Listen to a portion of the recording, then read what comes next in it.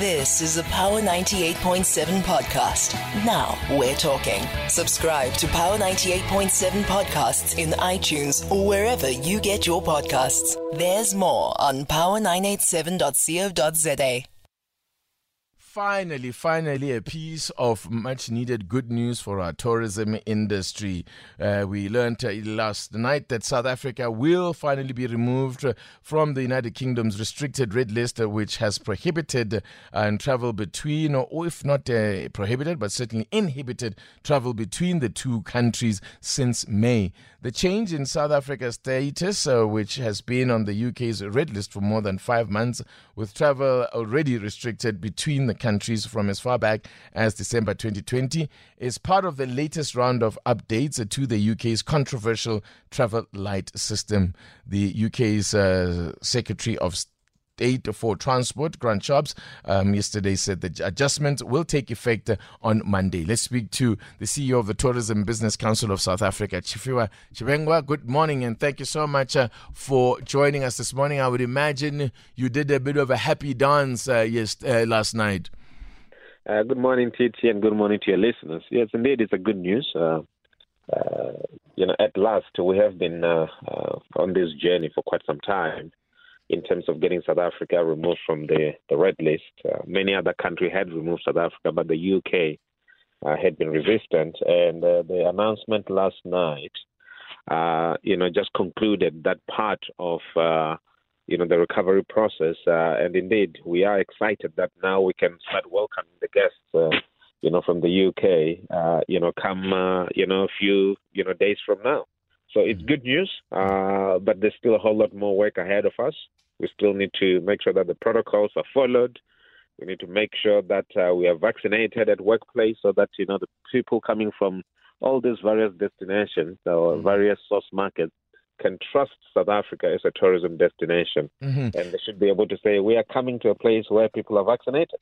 Have you been able to, gauge or get a sense of the level of interest and readiness amongst, our traditional traveler markets? I mean, specifically here, I guess the UK, in terms of the appetite for people to return to South Africa? Yes, there is appetite. We have been talking to our trade partners on the ground. These are the tour operators that send people to South Africa. And there is, demand that has been building up for quite a number of months. We should also remember that UK has interesting relationship with South Africa, whereby we have many people that have friends and relatives between the two countries. People want to get married, they want to go to see their children, and so forth and so on. So there is demand that we've seen over a number of months, and we believe that the airlines as well have started booking their slots, at the airports, both in Cape Town, Durban, and Johannesburg. They want to return. It may not happen, on Monday, but in few days' time, we're most likely going to see the first, Heathrow to Johannesburg or to Cape Town, coming in with, a number of people that want to travel. So we have seen demand. We hope that we can sustain it. We hope that it grows. And that's why we're saying that it's up to us within the tourism value chain to make sure that we don't have incidents that have to do with, COVID-19 that may, put people off. How does the market then approach this, shall we say, reopening of the industry, if I can call it that? In the sense that, are you saying like, wow, it's been so long, let's make hay now because, we have, been in tough times for so long. We've been in a drought period where you start now. I'm thinking, how do you pitch yourselves to the market in terms of, are you going to offer specials at discount rates, or you are going to say, no, man, we've suffered for too long. Let's go in now and make what we can? So the good thing is that, South Africa is a good value for money for those that are coming, especially from the Northern Hemisphere, spending either the dollars, the pounds, or the euros.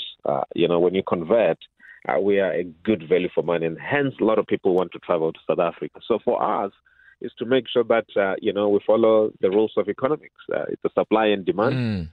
We need to make sure that we attract as many people as possible to come. And then we can build up as we go in terms of pricing. But we need to make sure that we're affordable, we have good value for money, and people will be able to get more for what they're paying. I'm not much of a big fan of lowering the price. I'm a big fan of making it worthwhile. If someone pays 100 rand, give them more than what they expect. Absolutely. And if you give them more than what they expect, we can then get more people back at work. If we slash prices and make ourselves a cheap destination, we sort of lose that value. So let's be more value for money. Let's add things, community-based tourism, informal tourism. Let's make sure that people travel to various places as an addition to what they've paid for. We will go a long way, and we'll create more jobs by doing so. Now, I know that at the height of the lockdowns, sort of in the middle of last year and so on earlier this year, we saw a number of hotels. I mean, even some really prominent ones. I'm thinking the Hilton that comes to mind, the Hilton in Durban that had to shut its doors. Are they starting to open? Are you hearing, are you getting from your membership and, reports of, those kind of establishments reopening? Well, we are hoping that we start to see some action. And if you look at the hotels that are still closed, they are usually corporate-based hotels, meaning that they usually receive government travelers or those that are traveling for business. Unless we get the business travelers to go back in the skies and also drive, it's going to be tough for those hotels to open, because you may find that these hotels are based in Sandton. Some of them are based next to a conference center. And some of them, if you look at outside of Soweto there are a few hotels in Southgate that are still closed. And this is simply because there isn't much of government travel and corporate travel. So we need to drum up, when it comes to those, two pieces of travel. And therefore, if we drum those up, we should be able to see many more hotels opening.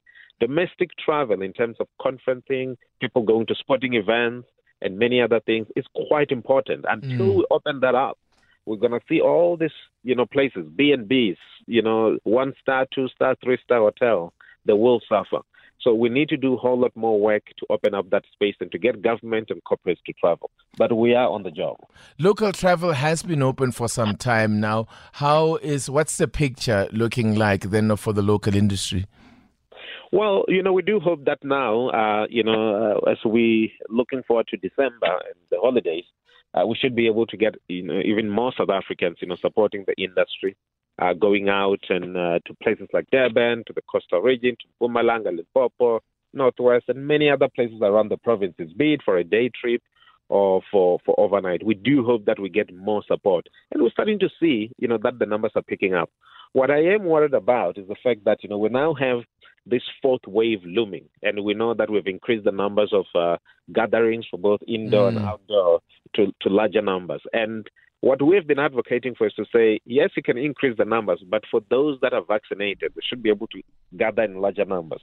Now, we have a situation where everyone can be able to gather in larger numbers, and we're afraid that, the infection rate is going to increase, and there may be restrictions, which is something that we don't want to see, because we've been working hard on the red list for South Africa to be removed from the red list and to drum up support from domestic tourism. The last thing we want is to have restrictions come December that says, no, you can't go to the beach, you can't go to the park, curfew is going to be limited, and so forth and so on. That's not going to work out for the industry. Okay. That's it. And when do we start to gauge, or how do you start to gauge, and when do you start to gauge whether you're actually getting traction now and whether things are really turning around?